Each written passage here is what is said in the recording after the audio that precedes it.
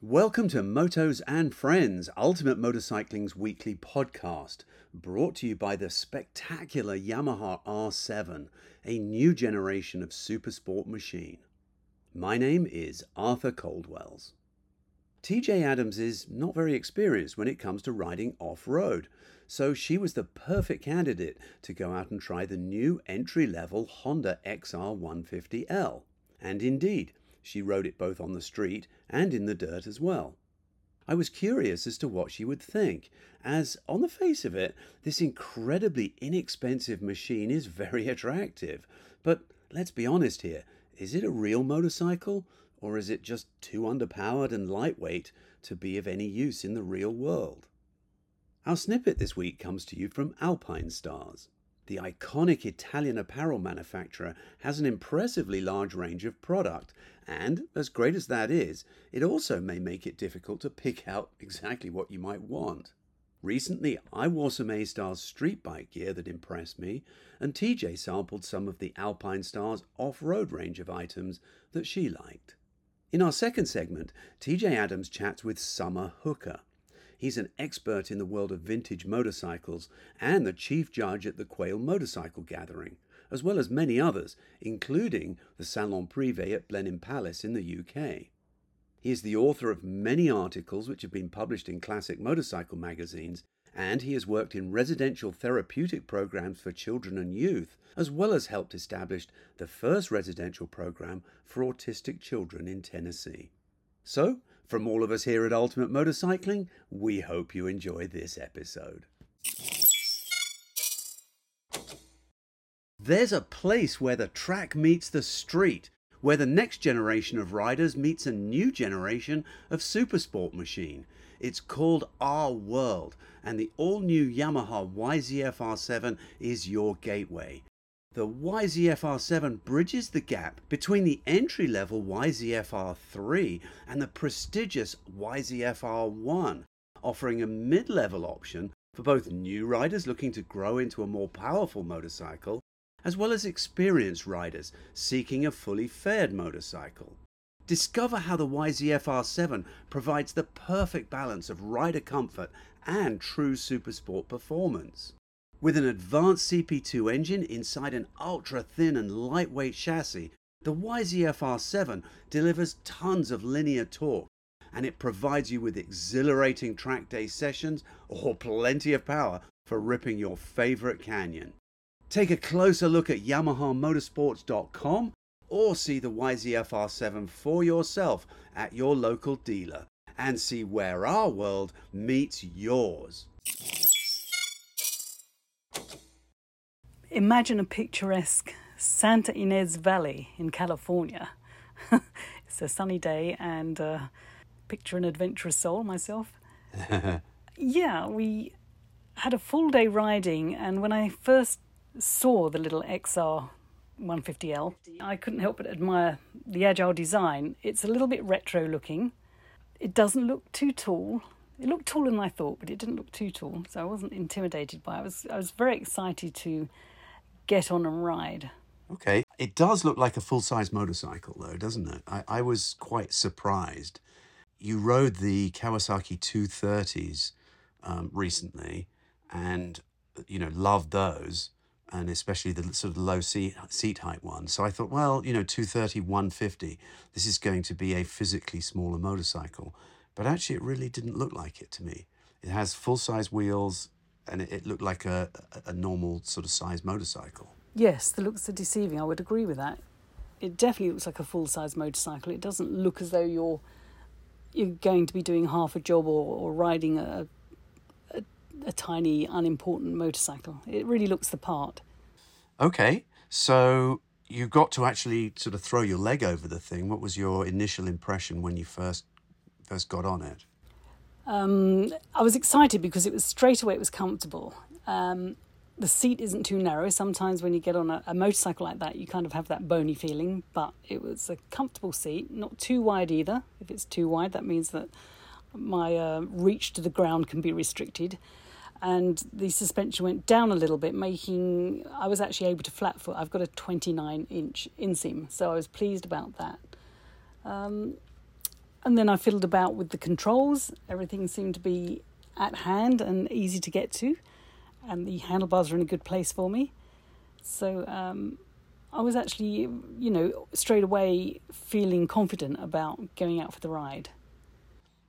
That's important. So it felt accessible to you. Were the controls light and easy to operate? Yes, the controls were easy, very easy to get into gear. And I pulled away feeling comfortable straight away.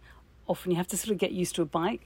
You feel the weight of it and tipping around. But, we pulled straight out onto the main roads and I felt comfortable. There were a group of about 11 of us all together.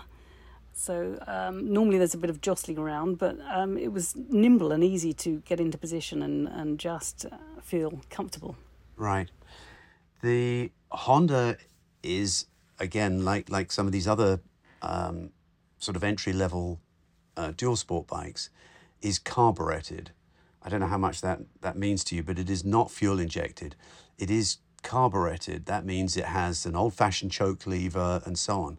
Now, it comes with electric start, doesn't it? It does, yes. It has got an electric start. And it also has a Kickstarter as well, which is good. I think this is actually a global motorcycle. In a lot of other markets, it does not have the Kickstarter, I believe. But the point I'm trying to say is that it was a relatively chilly morning, and my impression was that the Honda was a little cold-blooded, that it took a little bit to get it started when it was cold. Yes, yeah, you're right. It didn't want to play straight away, but it didn't take long to get it going. But you could spin it over with the electric starter, and once it ran, and you just let it idle for a minute or two, and it just warmed it up, and everything was good. Yes, I didn't actually let it idle for too long, which because I was not under pressure, but everything was happening in other people's time, not my time. So I didn't let it sit at all. I just pulled away, and it was great. Once it was running, it was great. Okay. And yeah, it has that retro thing happening with the carburetors, but it also has a drum brake at the back. It has got a few things that are a bit sort of old-fashioned, I suppose, but I think that's part of the charm. And you're right, it's been available in other parts of the world, but it's new to the States and has only been up for sale since April this year. Right. Okay. So your first part of the ride was on the street, which is probably where it's going to spend most of its time with most owners. It's nice that it's a dual sport, but it was on the street. What was your impression of the power when you first pulled away? Because you pulled onto a fairly busy road.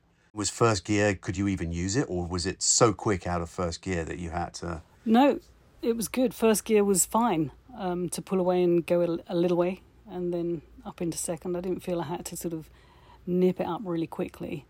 And plenty of pull. I didn't feel that I was having to make a great effort to keep up or get into the flow of the traffic. I didn't have any issues there at all. And it felt stable. It felt nice on the road.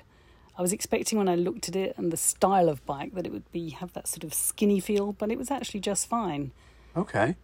I mean, it's only a 150cc single-cylinder motor.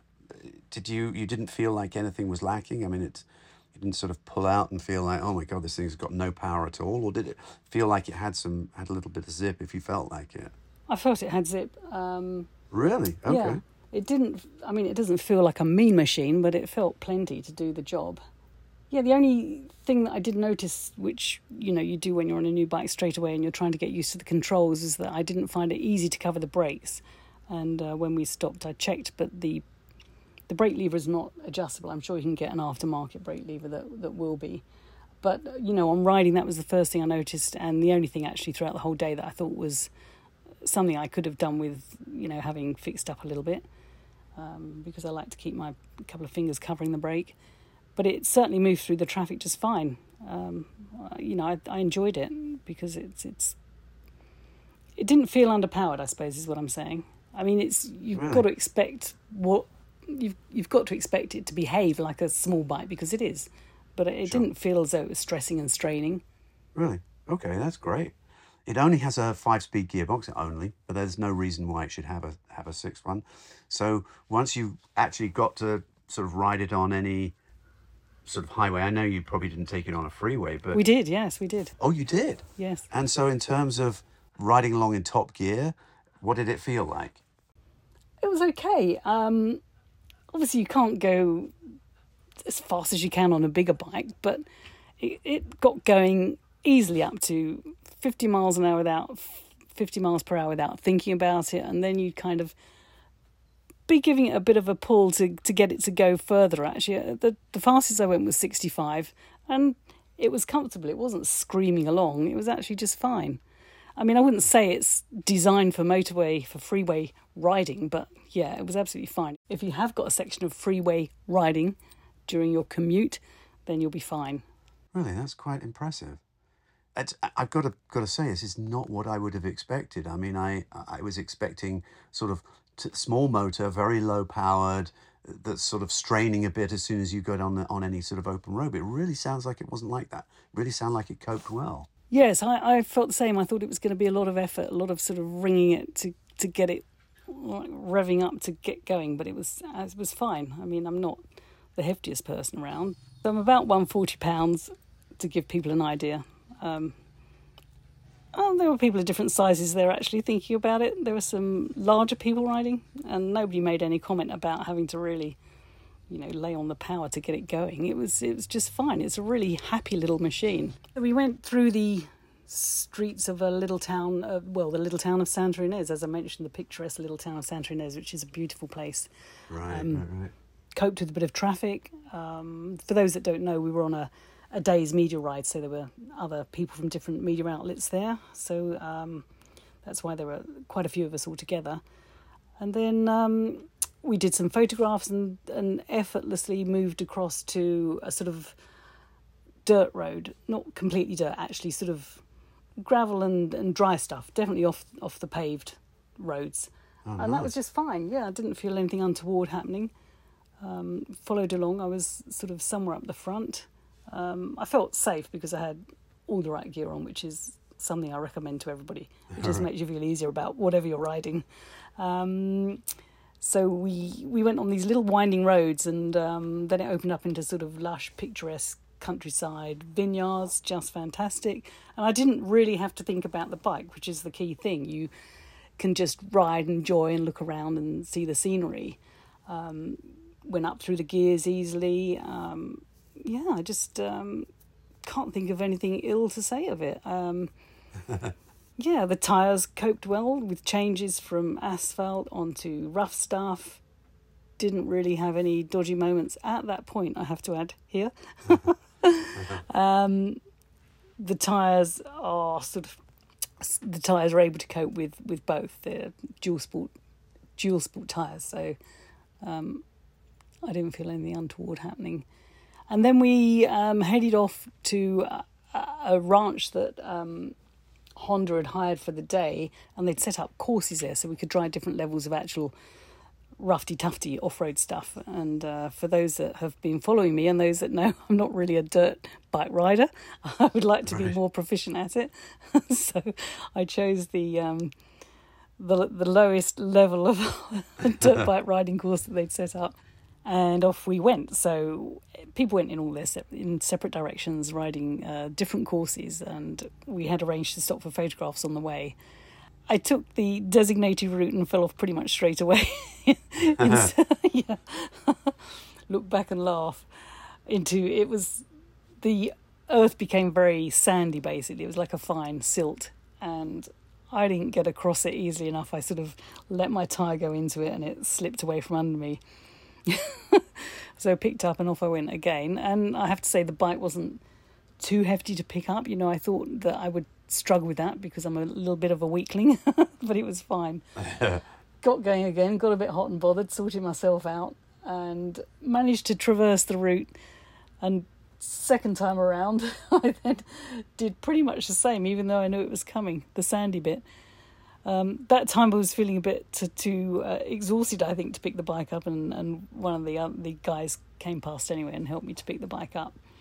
But nothing was damaged on it. I mean, it was just a low speed off, and I still felt it was fun. It was good. Awesome. So So things like the clutch was light. I mean, did you have any problem with the clutch? I mean, was there anything about this bike that you felt hard or onerous or difficult to use? No, I didn't. It was easy to use. Typical Honda layout. Everything was where you thought it should be. It had clear clocks. I didn't really refer to it except to check the speed so that I knew how fast I'd gone on the freeway. And I say the only thing I'd like to have had a bit of a closer handle on the brake lever. But that's a personal thing. Everybody's got different size. Yeah, and you can get Things. aftermarket, levers to somebody with smaller hands or, ladies like yourself or maybe younger people. And if you have a bit of a stretch, there's always aftermarket levers. Yeah, I did think that because it is an entry-level bike, so you will get some younger people riding, hopefully. And this would be a great bike if you're commuting to college and you then want to have a bit of fun off-road a bit. I think it's ideal. I mean, it certainly felt good enough to do the job. And the one that I rode had all of the extras. You are able to buy a tank bag, which straps on. Accessories, right. Yeah, the accessories. You're able to buy panniers.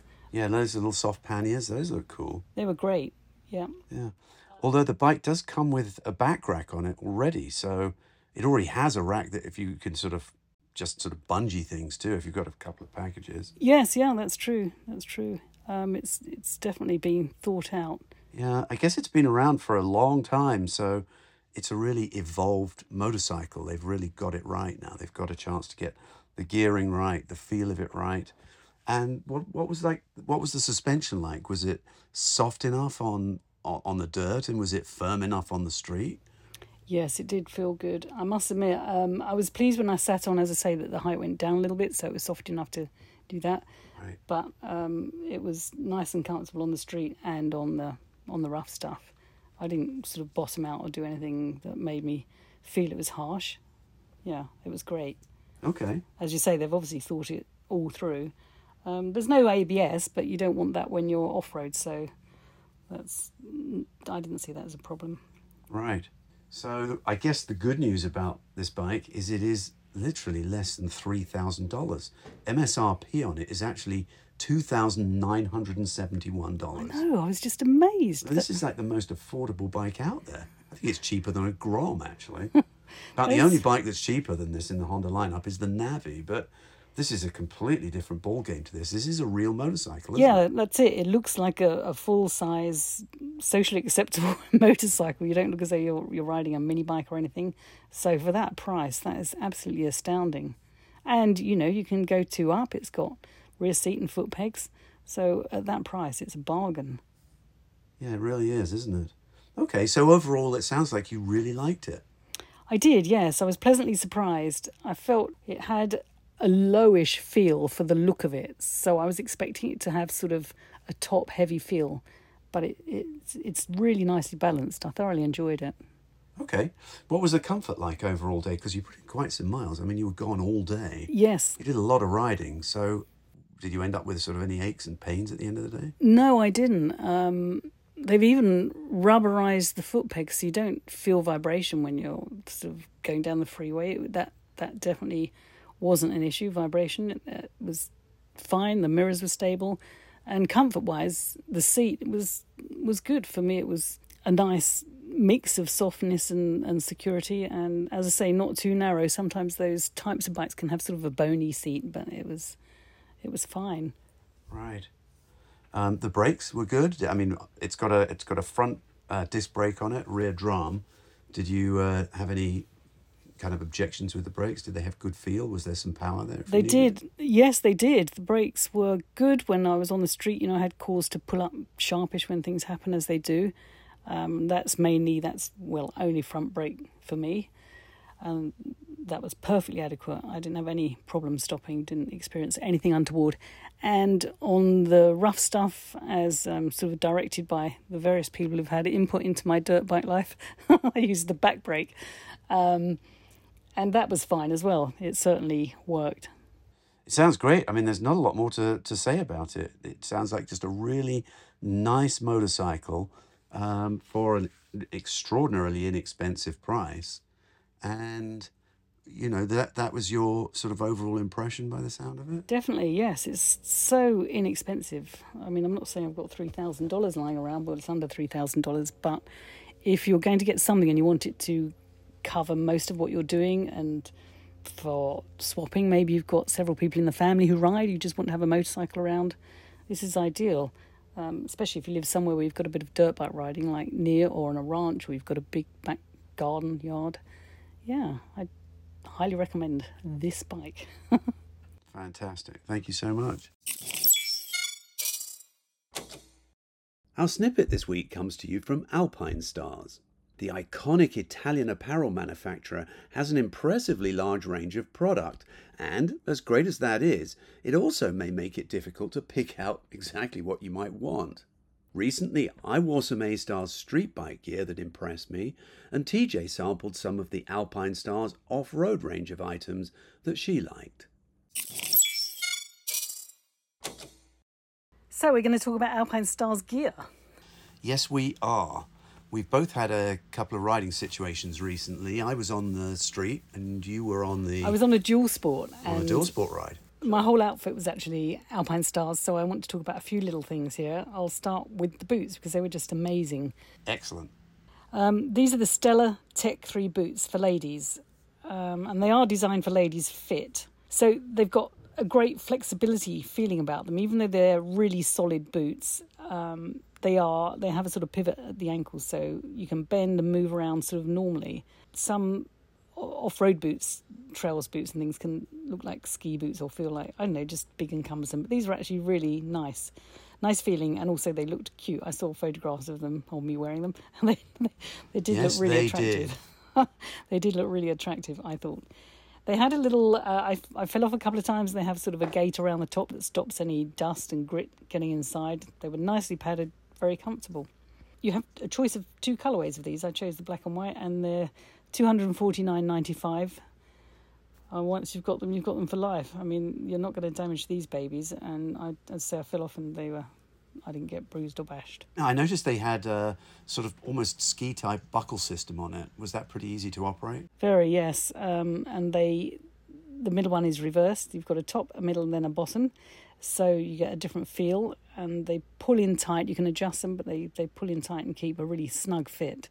So it doesn't matter how sort of wide your ankles or calves are, you can adjust these babies. So essentially a nice pair of off-road boots, and you don't walk around like Herman Munster, when you're off the bike. Yes, yeah. No, they're really cute looking. They've got sort of the white along the bottom of the sole, and I think that added to that little sort of penguin effect. Okay, cool. Well, I'd like to tell you about the GP Plus R V3 Ride Knit leather jacket that I was wearing. And despite the ridiculous mouthful of a name, the jacket is really cool. I like it because it has a lot of leather construction, so it makes me feel protected, and it is protective without a doubt. But it has all up the inside of the arms, through the armpits and down, and also around the neck. It is a knitted fabric that is mesh, for want of a better word. So it's sort of Alpinestars' way of saying mesh. And so you get the coolness, almost not quite of a full mesh jacket, but pretty close. It's mesh in all the right places to keep it really well cooled, unlike just a normal vented jacket. I've got several of those vented jackets. This is way cooler than that. So it is definitely a warm to hot weather jacket.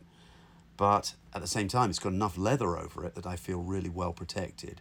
Whereas in a mesh jacket, to be honest with you, fully mesh, you can feel a bit naked, So it seems like a really good compromise jacket. The thing that, when we're talking about looks, the thing that's really cool is the knitted fabric is quite sort of open mesh, if you like. So the colorway underneath, and I went for the black with the fluorescent yellow highlights on it, and that fluorescent yellow shows through all of the mesh, through the ride knit fabric, and it looks really cool. And I have to say, as much gear as I wear in public, I don't often get people commenting about, wow, that's a nice jacket. With this one, I've had lots of comments. Several of our friends have I suspect will be wearing a ride-near jacket at some point soon, because I've had lots of people say to me in public, wow, that's a cool jacket, that looks really good. So although I'm not the best male model out there, it looks pretty good on me.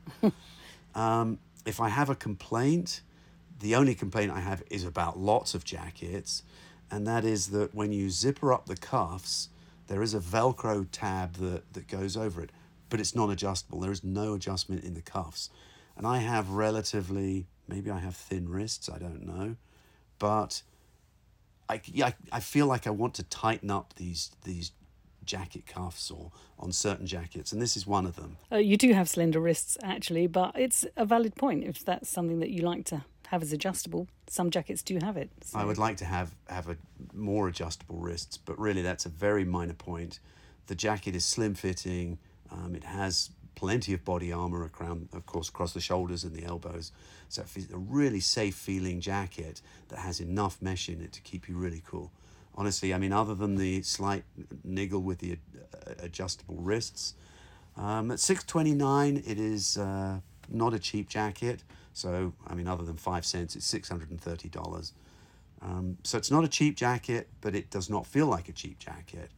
It's long at the back as well, which I like. So if you're in a relatively sporting riding position, you don't get the big old gap at the back. So it's a good length. It's a nice fitting, excellent jacket. I know what you mean. Yes, I know what you mean. Back to the wrists, I think it also depends on if you're wearing gloves that are gauntlet gloves or short gloves. That can make a difference. It certainly does. We've been through enough insects lately. In fact, you might remember about a week ago, the bees. We rode through a swarm of bees. And I don't like having open wrists because I've had it, where a bee can go, a stinging insect can get sucked in up your jacket arm and flip and sting you. So yeah, I know what you mean. I'm with you there. I always have my jacket done right up to the top and my wrists right, tight. I like to have my wrists where things can't get inside. So I have gauntlet gloves that go over the wrists. Yeah, you should have put those on or grow your wrists. Yeah. And I have to say that I've seen that jacket from behind because you've been wearing it to ride, and it looks really cool. You've got the fluoro sections are in a nice shape, or not exactly like eyes, but they're sort of nicely balanced across like your shoulder blades. It's cool. Highlights your shoulder blades. I think it looks good from behind. I could spot you when we were riding in the crowd quite easily. Oh, that's awesome. So yeah, so I think as a jacket, very impressed. Okay, we're talking about tops. On my ride on the Dual Sport, I wore the Stella. This is Alpinestars Stella Fluid jersey. All their girl stuff. They have a range called Stella, and that's $36.95.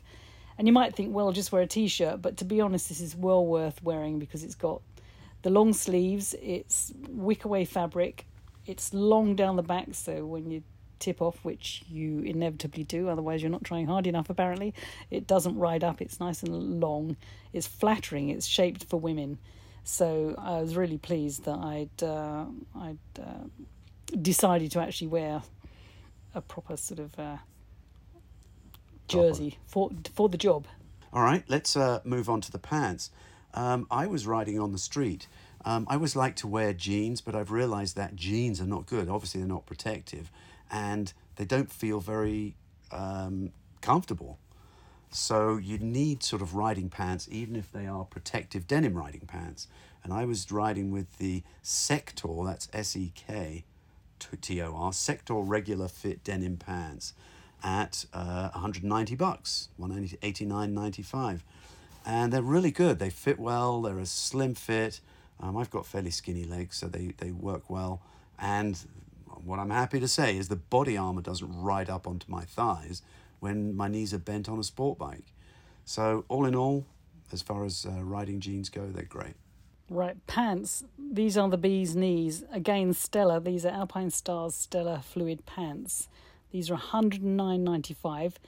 And they are excellent for the job. So they're already pre-shaped, so you don't struggle around with that. You can put your knee protectors in underneath the knees and they're already in position.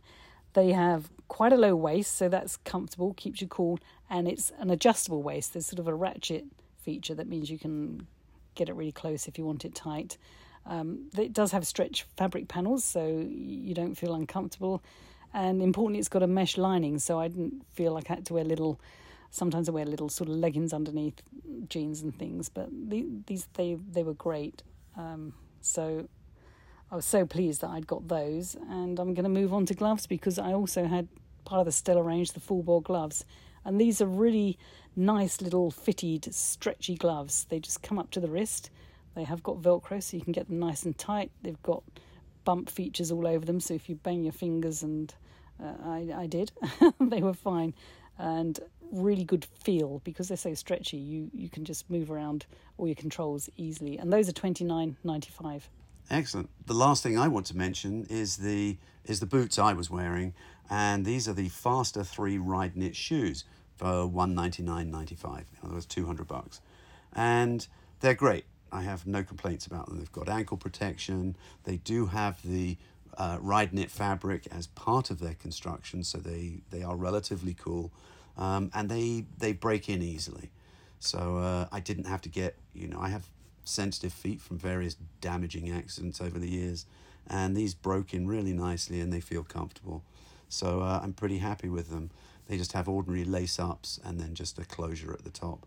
So all in all, if you're wearing sort of urban type of, riding boots, they're great. Yeah, they do look good. They look sort of definitely past the streetwear. I mean, they've got, a bike look, but definitely those in the jeans I think look really nice. Yeah, thank you. So all in all, Alpinestars gear is definitely up there among the best. Certainly, everybody has their opinion, but I would say that Alpinestars, treat you pretty well as a rider. Yes, yeah, I think so. Especially for ladies, they've got a good selection there. I love the Stella range. Excellent. In our second segment, TJ Adams chats with Summer Hooker. He's an expert in the world of vintage motorcycles and the chief judge at the Quail Motorcycle Gathering, as well as many others, including the Salon Privé at Blenheim Palace in the UK. He is the author of many articles which have been published in classic motorcycle magazines, and he has worked in residential therapeutic programs for children and youth, as well as helped establish the first residential program for autistic children in Tennessee. So, from all of us here at Ultimate Motorcycling, we hope you enjoy this episode. The Yamaha name stands for a heritage of motorcycle performance and classic styling. Visit your dealer to find the 2023 Yamaha Sport Heritage bike for you. Like the XR900, where timeless design meets the sheer power of a CP3 power plant. Or the XR700, built to be customized with modern classic looks and cross-plane concept twin performance. For all things Yamaha Sport Heritage, visit YamahaMotorsports.com or see for yourself at your local dealer today. It's lovely to speak with you, and I'm really interested to know how you go about judging vintage motorcycles, because they all look so wonderful to Joe Average like myself, having a look at all these gorgeous vehicles. How do you start? Well, you have to understand that there's a bunch of different ways to judge them. There are different standards, you might say, and it depends on which standards you want to adhere to. In some ways, it's a beauty contest. Miss America, they have different skills you have to do.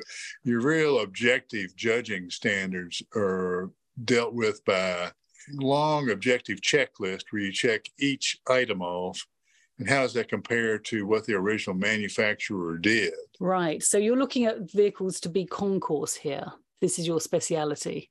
In a way, you have organizations that get very technical, both in cars and motorcycles, like the Antique Motorcycle Club of America, where they're judging originality, or the Antique Automobile Club of America, they're judging originality. Now, there's another extreme, which is where the concours term really came into, and it's called French judging. That's just a beauty contest. That's where you just go, wow, that's really pretty. But, it may have never come in that color. They may have never used chrome wheels on it or something like that. So those are your extremes. Now, what we do with the Quail is kind of combination of the both.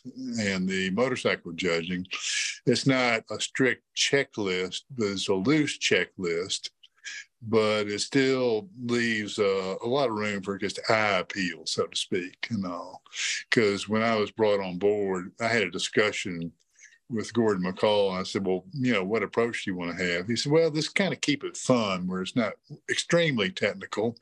So let's do this. So I've designed kind of a loose structure where in some ways, still the most original bike rises to the top, but it doesn't have to have, cadmium plated spokes from 1927 in there and stuff like that. No. So anyway, that's kind of what we do there. Yeah, because the Quail Motorcycle Gathering is really for machines that are working and usable, the way I see it. We hope that they are. They don't always. Of course, the problem with motorcycles is you can push them across the stage. With the Motorsports Gathering in August, it's hard to push a car across the stage, especially, we do get people come up with excuses like, oh, I didn't know I had to run, or my battery went dead or something like that. But, we go ahead and let them through. But I always tell people, part of the show is kind of the oral presentation of hearing them run and so forth. So people get a big kick out of that because, sometimes the sound attracts you more than vision does of it. And you're so well renowned and so well thought of. Are you not swayed by your own personal opinion, your preferences? When you look at a motorcycle, don't you sort of err towards what you like yourself when you're sort of doing that, not concourse judging, the sort of pretty boy judging? Yeah, well, actually, like at the Quail, I don't really do any judging. I'm actually in a back room. I thought you were the chief judge. So forth. But I've learned a long time ago to, you got to be objective. There are things that I like. And if it was in a custom class, nice. But you just got to be objective. And I've learned to do that over the years. Because you would be naturally drawn to Vincent's. I gather you're a Vincent man. I am. I'm actually, as I tell people, there's not many motorcycles I'm not attracted to. I mean, I have a bunch of early Japanese motorcycles. I have Ducatis. I have a lot of old BMWs. They're all interesting to me. And you must have seen thousands. I mean, you've been in the industry for years, and this is what you do. So I have, and it's interesting. And sometimes you look back and you say, I didn't realize what I was looking at back then, and I've been around a lot of events and auctions and so forth. I mean, you can go to an auction sometimes, see almost 2,000 motorcycles. Wow. Yeah, that's a huge amount to look at in one hit. I tell people, auctions are kind of like big shows, but the problem is you can buy them. Yeah, and that is a problem because it's tempting. I know, so forth. Just don't wave. Hands by your side. And do you have a lot of motorcycles yourself that you own? Oh, I still have some. I have a few Vincents and some old BMWs and some early Ducatis and some early Hondas. But I've been, thinning the herd, as they say. I still enjoy riding. I still have a couple of modern motorcycles too, and I guess enjoy touring on them. Yeah, it's interesting. I was talking with Paul Dooley, the Vintage End, and he was saying that part of the thing is owning a lot of motorcycles. It's the upkeep. It's keeping them running, keeping the whole show going, tending them. I've helped some people with large collections, and I tell people, buy a lot of battery tenders. Because you're going to have to keep the batteries up, and you have to remember you can't leave gas in there because gas these days turns stale, and keep air in the tires and stuff like that. It's like having a bunch of children. And then get your friends to come around and give them a run. Well, I had a client one time, and he had close to 100 motorcycles, and he also had at that point in time 60 cars. So he told his employees who, he had a staff that maintained them, is to take a different vehicle to lunch every day. So that worked out good because they're all ready to go. That's a great idea and a real bonus for them. Oh, yeah. I mean, it's a win-win situation for sure. And is there any motorcycle that you want to see that you haven't actually seen in the flesh yet? Not that I can think of, but, I might remember it in the middle of the night, but I've been fortunate over the years, having gone to a bunch of shows, auctions, and just being around collections, to seen some pretty interesting stuff. So it's, I'm sure there's nothing I would like to see. I guess it doesn't come to my mind. Yeah, that's probably a bit of a wide open question. I mean, I keep hearing about motorcycles that are new to me that I've never heard of before, especially from early years. Oh, yeah. There was, the United States before World War I, there were 200 motorcycle manufacturers. Now, the issue with that was they were what we now call a boutique outfit. They may have just been located in Ohio and only sold within 300-mile range, so forth. And then there were some, large manufacturers like, Harley Davidson, who went for an international market, and Indian and so forth. But there were others who just, they were just basically local people and so forth. I mean, I remember seeing one time. It's called the Detroit. Well, obviously it was made in Detroit, and there were only 3 that had ever been seen, and 2 of them are in really bad shape. And, this one was kind of survivor, but people were able to take, get some brochures, replicate the gas tank and stuff like that, and create a pretty good idea, as good of an idea as you could from a black and white drawing on a brochure. And if you're around motorcycles a lot, I tell people, don't put too much credence in brochures, because those brochures were created to make it attractive to you. It's not necessarily the way they looked. It's kind of a hypothetical view. And then there's the ease of running and the ease of riding, of course. But there are people who, still ride extremely old motorcycles. There's an event that's held every other year called the Cannonball, where people ride they changed the years. The first year was 1915 and earlier motorcycles cross country, and they'll do 300 miles a day.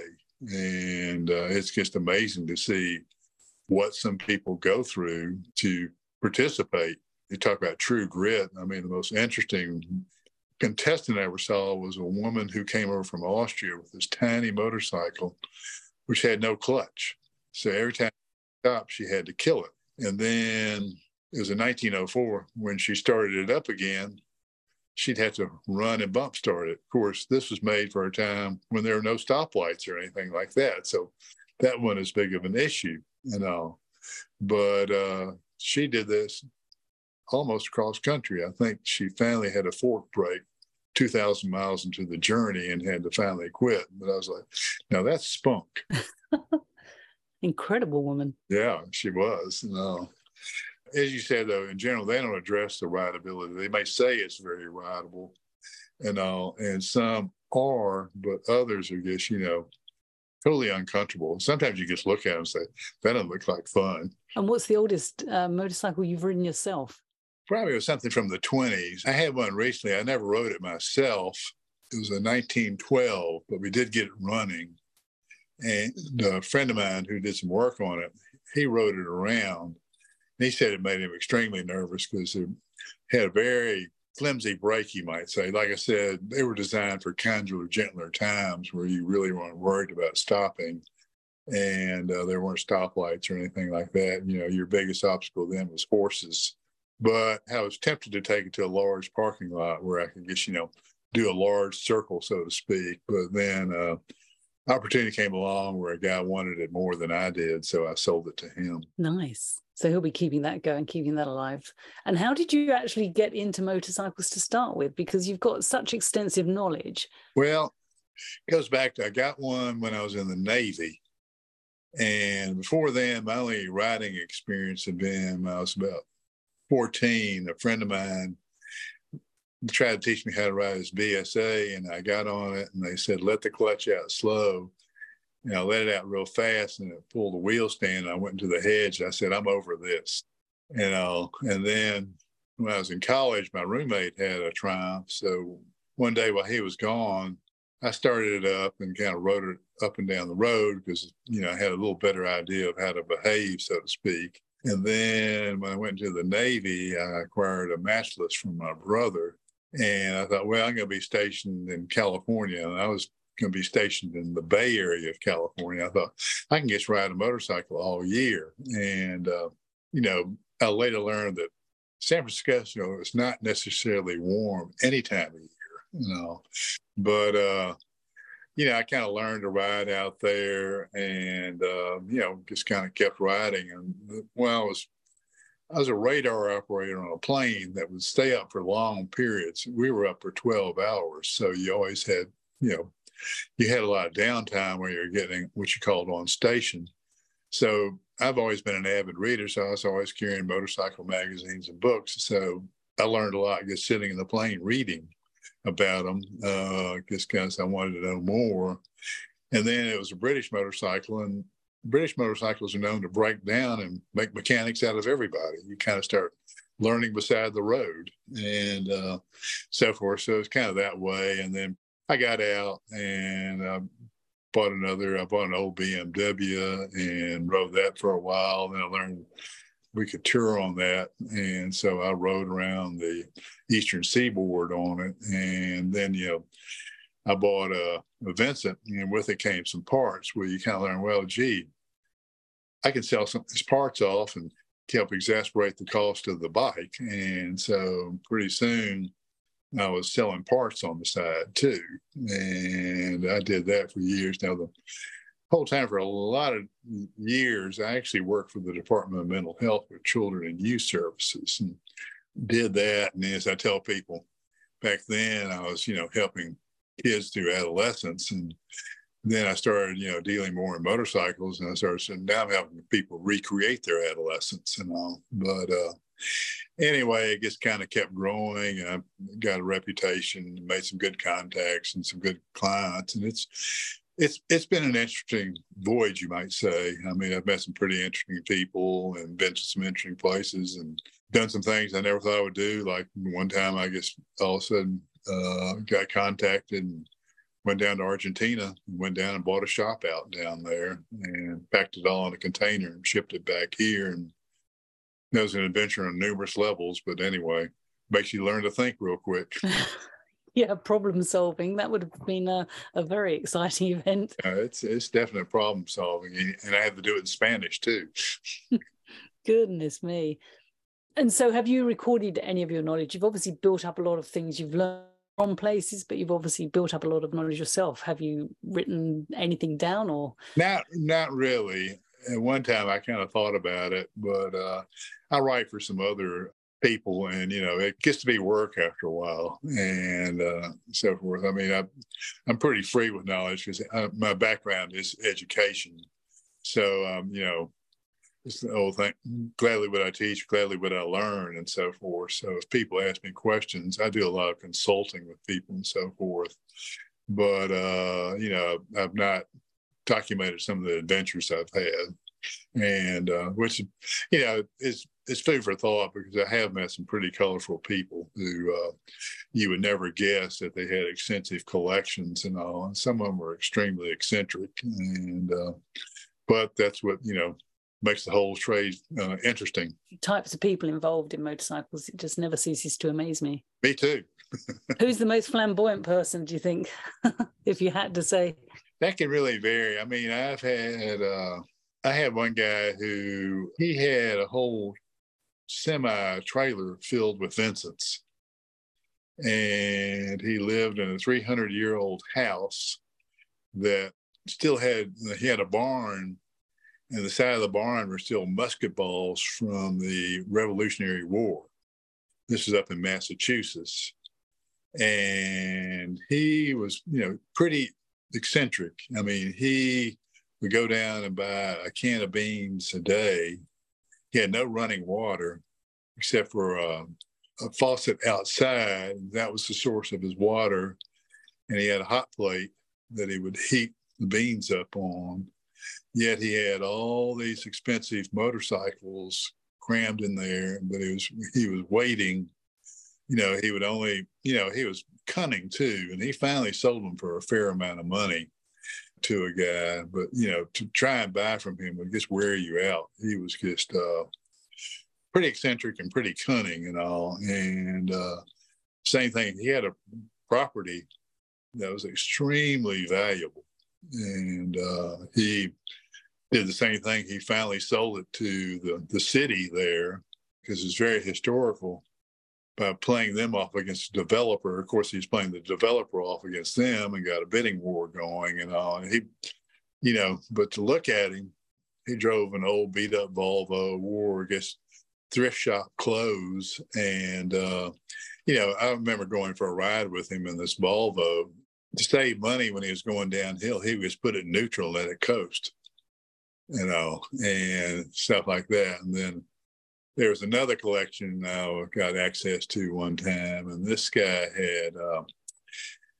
he had about 200 motorcycles. Unfortunately, he also had some pretty bad legal problems, and but he had, the whole motorcycle business was incorporated and sound, so to speak. So when he got in legal trouble, they couldn't really say this had anything to do with it. And he had to go away. So the corporation had to sell off everything. And that's one thing I'm sorry I don't have any pictures of, when he had this, warehouse just packed with 200 motorcycles, some of which were extremely valuable. He had about 25 Vincents in there. And, his biggest issue had just been spending cash, which problem everybody should have, I'm sure. But anyway, that was one of the more interesting ones I've been into and so forth. And there's some other people who just are, they have very eclectic collections and so forth. So still some pretty big collections out there. I mean, it amazes me where all of a sudden they get exposed. Somebody will die and all of a sudden hear all these units there. Oh, it's like the first big auction I ever went to was in Pennsylvania. And this guy, he had been a hoarder, and there had actually been a few magazine articles written about him, but he had this old cement plant and he stuck everything in there. And then he had a silo where he stuck bikes in there, and then he had put planks across the top of it so he could walk across the top of it. And there's a picture made of him back in the 70s, just standing on top of this plank. But I remember reading about the auction and going up there, and I had to go up to New England anyway, and this was in Pennsylvania. They had dragged everything outside, and there were just rows and rows of motorcycles outside, and a lot of them were new. And they had one side you would see was rusted. And it turned out because that was the side that had been exposed to weather when the windows got broken out in the cement plant and all. So they got rained on. And he lived, this guy said, oh, yeah, he would show up at the races, but he was too cheap to get a motel room. He would sleep in his car. And then he lived in this little travel trailer, and he kept a list. He had so much stuff there, he started farming stuff out to other people. Can I store these bikes here? And so forth. So he did that, and then he kept a list in his coat pocket of where everything was. Unfortunately, he lived in a little trailer, which was heated with a gas heater. The gas heater caught on fire one night. He died, perished in the fire, and the list of where all the bikes were perished. So they know there were probably a lot more bikes that people just kind of forgot to raise their hand and say, I have them here, and so forth. But they had, just hundreds at this one sale. And I'd never seen anything like it. Just, rows and rows of these bikes outside. And that's when I kind of learned about my first exposure to hoarders, so to speak. Yeah, it's fascinating, isn't it? A certain type of person who has enough value to be able to live comfortably, but lives so frugally that they're uncomfortable, and yet don't really care for these things preciously, but have this urge to keep them. I don't understand hoarding, but it is a... No, I tell people when you see how bad a condition they're in from the poor storage they have, I said, oh yeah, they just loved them to death, didn't they? Yeah, that's a good expression. Yeah, and so forth. And I've been into collections over the years recently, And I just get to the point where, I used to go back and kind of stay in contact with them, see if they ever wanted to do anything. And, I was always being rebuffed, but I was just tenacious also. And now I just gotten to the point where I don't have the time for them. They're going to die with that. I guess, I'll just look for the obituaries, and just leave it at that. And so forth. And I have people who I say, you're really going to kind of screw your family over if you don't have some sort of plan for this stuff. And so forth. And, I've had a guy I knew here, he never even bothered to title anything in his name because he didn't want to spend the money on taxes. So he had 9 motorcycles and 1 license plate, which he just went around and all. And then he was killed suddenly in an accident. His wife had this mess to unravel there. And there's a lot of people like that. They just buy them and store them. They, just like to look at them until they got something else parked in front of it. Yeah, how frustrating. Frustrating for you if you see something also that you want to nurture and care for, but you have to kind of turn a blind eye because there's no chance of getting hold of it. Yeah, and you can see stuff that, somebody could have enjoyed and it's deteriorating there. I've seen some other stuff. I know I have one client, he probably has over 800 motorcycles, but they're all cared for too. He likes them, he can afford them. As I tell people, that's always nice work if you can get it, but he has a specifically built building for them, and they're all in there, they're organized and stuff, and he has caretakers in there and so forth. So they're what you call well curated, and not many people get in to see it, but I work with a guy who is his main buyer, you might say.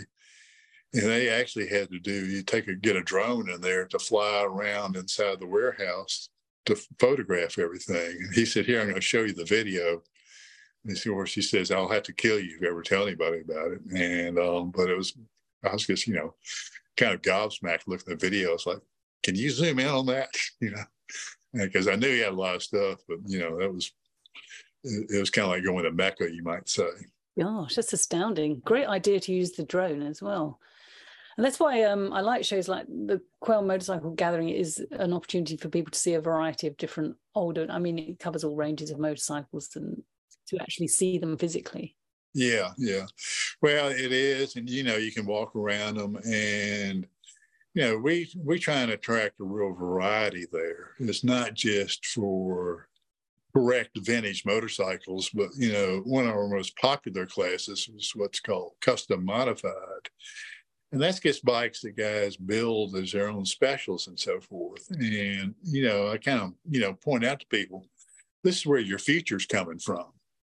These are the guys, the younger people, and they like to work on them and build them. It's not some old guy just goes to an auction and buys something that's turnkey, so to speak.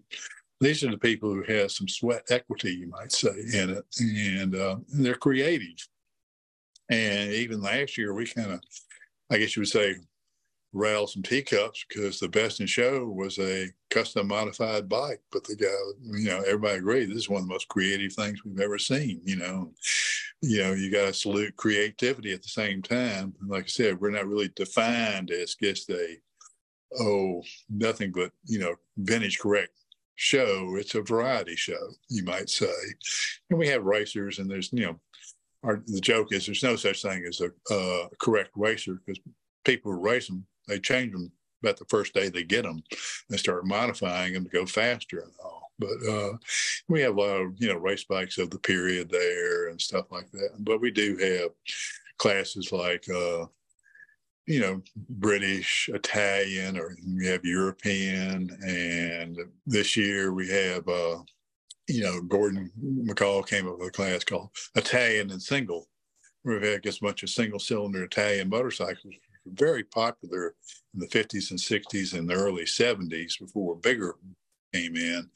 And we've had a very good response to that class this year and so forth. So we kind of, keep changing things around to keep a featured class and keep people interested. And, it's still is the largest motorcycle show, I guess you say vintage flavored motorcycle show in the United States.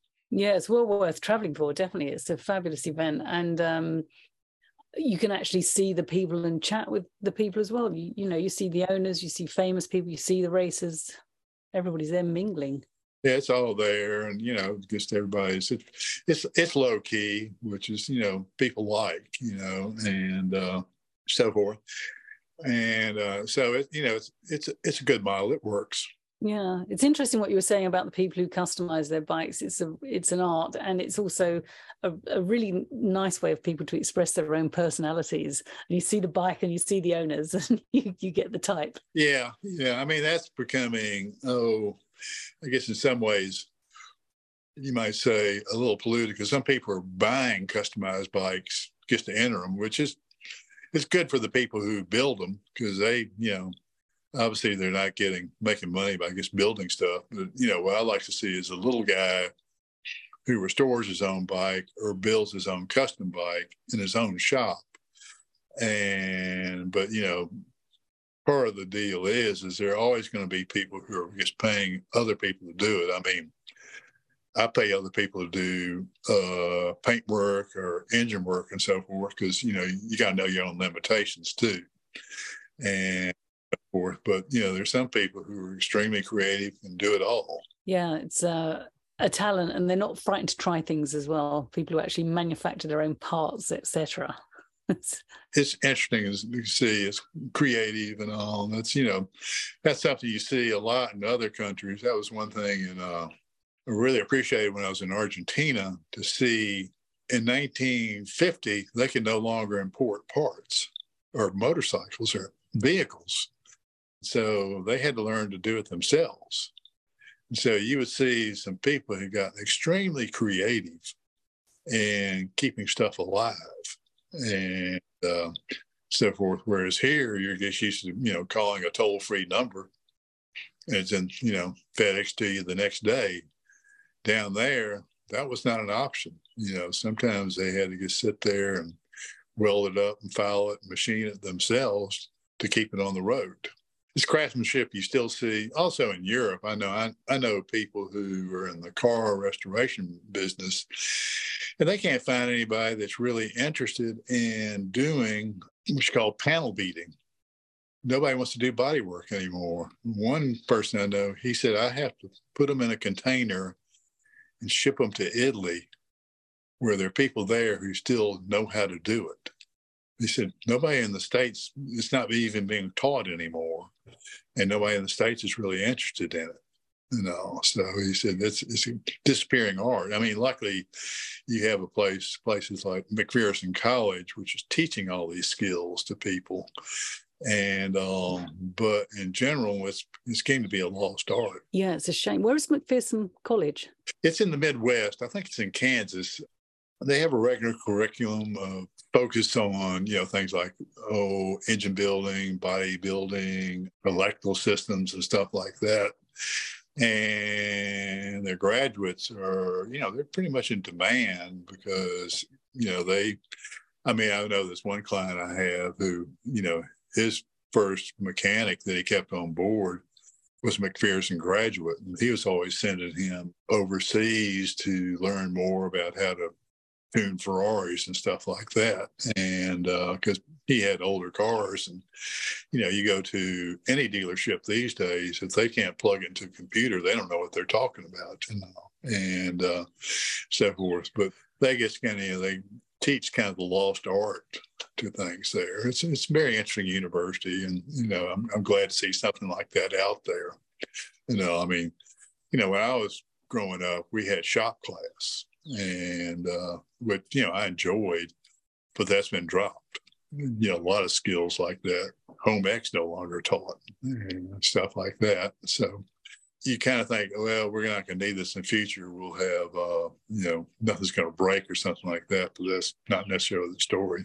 Yeah, it's interesting, isn't it? I mean, at the risk of sounding like an old giffer, I just feel they need to teach more life skills at school. Yeah, no, they need to do more hands-on type stuff, Yeah, that's a whole nother new subject. I mean, something else that interests me or I wonder about often, concourse, correct me if I'm wrong, is as per manufactured and rolled off the line. That's what you're looking for when you're judging concourse. Basically, yeah. All right. So when you're looking at vehicles and you're trying to make a judgment on, it must be so difficult to choose a best of show, etc. If you've got so many vehicles that are perfect, you literally get down there with a Q-tip and test for dirt.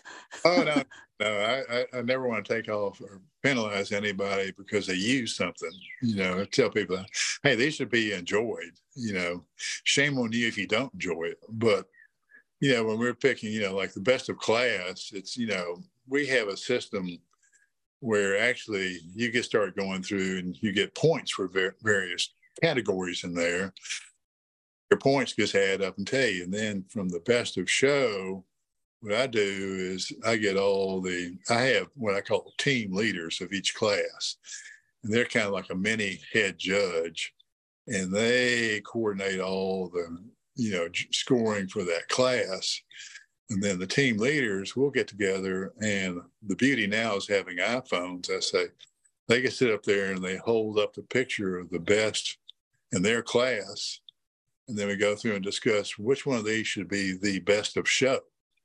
And the best of show has to also be something that was, judged in the class. It can't be something that was just parked there for, viewing only, so to speak. It has to be in the competition and all.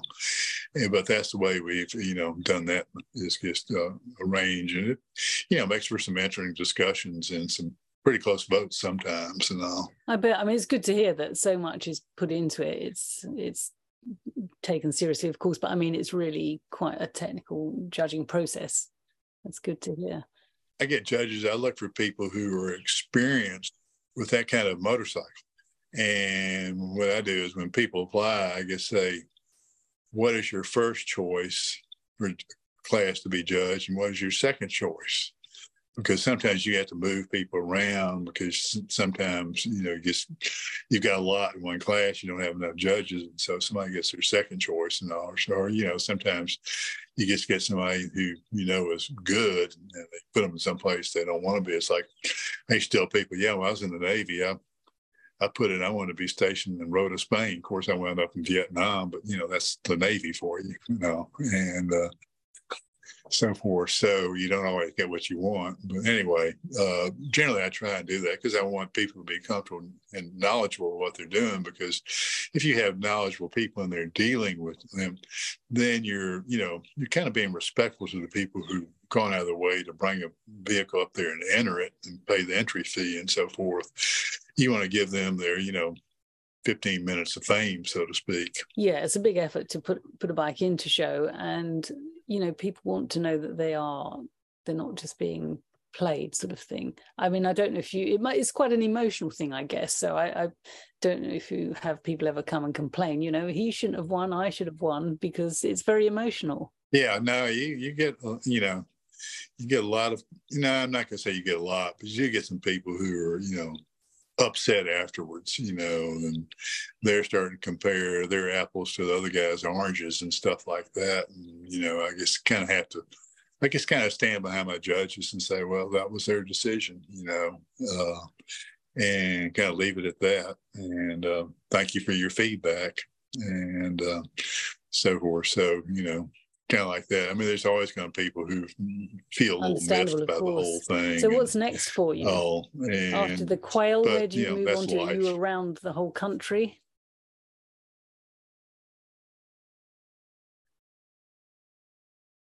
Oh, yeah, I do. After that, I go to the opposite side to Greenwich, Connecticut, to the Greenwich Concours. And then that's it kind of for a while until the fall when things kick back up. And there are a lot of shows in the fall I do. There's one in Chattanooga called the Chattanooga Motor Car Festival, where they kind of take over the downtown and have vehicles there. And it's nice because it's only 120 miles from here. But there's one in Rhode Island, the Audran Concours, and they've started featuring motorcycles the last years. And then there's Hilton Head, South Carolina. There's the International Vincent Owners Club rally is here this year, and I got pulled in to help organize that too. So it's filling my calendar up, as they say. Yeah. You sound very busy, very busy. Good to hear it, because that means there's a lot of motorcycling going on, a lot of motorcycle shows. Yeah, I mean, I'm glad to see it. I mean, it used to be, when I first started, playing with them, say, there wasn't much to do. And so, to me, if I ever heard about anything going on, I got really excited and ran down there to it and all. And, consequently, I was going to these little tiny meets in Georgia back in the 80s because I heard they're getting together, and that's how you make contacts. And some of those people I'm still in contact with, and all. I think it's been fascinating speaking with you. I'm sure that our listeners will get a lot from hearing all your news. So enjoy the rest of your day, and I appreciate your time. If there's anything I enjoy about going to the doctor and then the DMV. Ta-da then. Bye, Summer. Take care.